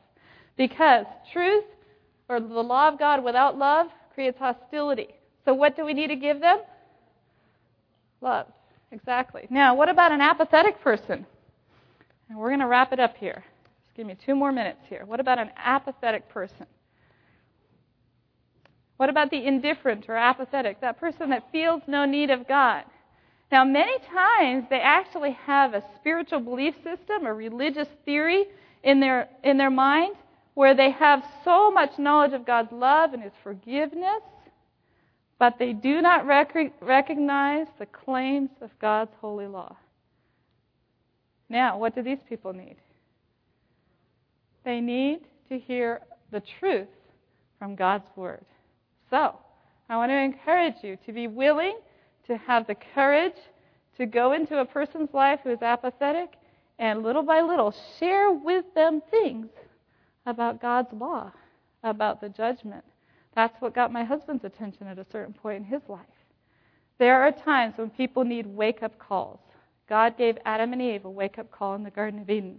So just keep these 2 equations in your mind, because it's the law of God that awakens people. And we can't develop this further. I have a whole set of DVDs that goes through this whole process of awakening spiritual interest in people. If that would be of interest and you'd like more information, please take advantage of that training. But we go through the importance of God's law and how to work with hostile and indifferent people. All right. I got to wrap it up. But it's summarized in Ephesians 4, verse 15. It says, speaking the truth in love. So let's see. Even though we've spent just a little bit of time on it, what does a hostile person need? Love. What does an indifferent, apathetic person need? Truth. Okay. And so I've watched people in your fellowship and your relationships with people look for opportunities. Does this person need love right now? Or do they need more of the truth of God's Word? And you're always doing this balancing act, because sometimes people flip. They hear some truth and then they put up the resistance. And they may have some resistance to that. And then what do they need? They need love. Exactly. And then they become, maybe, the conviction wears away. And they need to know more of the truth of what God is leading them to. What do they need now? Truth. All right, exactly. Speaking the truth in love. And so as you work with people, you can work with them without breaking fellowship. You can work with them without alienating them if you know what approach to take depending on where their response is to the gospel. All right, God's promise is, if I be lifted up, will draw all men to me. When somebody is hostile, they are being drawn, because that's an expression of their need. Because if they had no need, they wouldn't fight against it. If somebody is indifferent, the need has not been awakened yet. And watch the experiences they go through, share God's Word with them, be brave enough to do it, keep working with them, and watch this balance that goes on in people's lives. We got to wrap it up, and you've been a wonderful class. Yes, please. What person is hostile to you? Are you the best person to go with them or somebody else? Well, they've already engaged you in the battle. Yes. Don't retreat. Keep loving them. All right? They're the ones. You're the one they chose to pick a fight with, right? So you're not going to fight back. You're not going to take it personal, but you continue to stay available to them. That's a God-given opportunity, because they see something in you worth fighting against. And sometimes they're testing something in you. Let's close with a word of prayer. Thank you, Heavenly Father, that you don't run away when we push you away. Thank you that you don't give up. Thank you that you believe in us. Thank you that you persistently call. Thank you that you keep working with us. Lord, give us eyes to see people the way you see them. Give us hearts to love them the way you love them. And give us the faith to trust your promises that if we speak the word in love, that you will draw people. Because when you're lifted up, people will be drawn to Jesus. Lord, please empower this whole audience, Lord. Each individual person here, empower them to take the gospel to the world that you've placed them in. And may we go home with as many as possible of our friends and our enemies coming with us. Thank you, Jesus. We give you all the credit. In your name I pray. Amen. This message was recorded by Fountain View Productions for GYC. GYC, a supporting ministry of the Seventh-day Adventist Church, seeks to inspire and equip young people to be vibrant, Bible-based and Christ-centered Christians.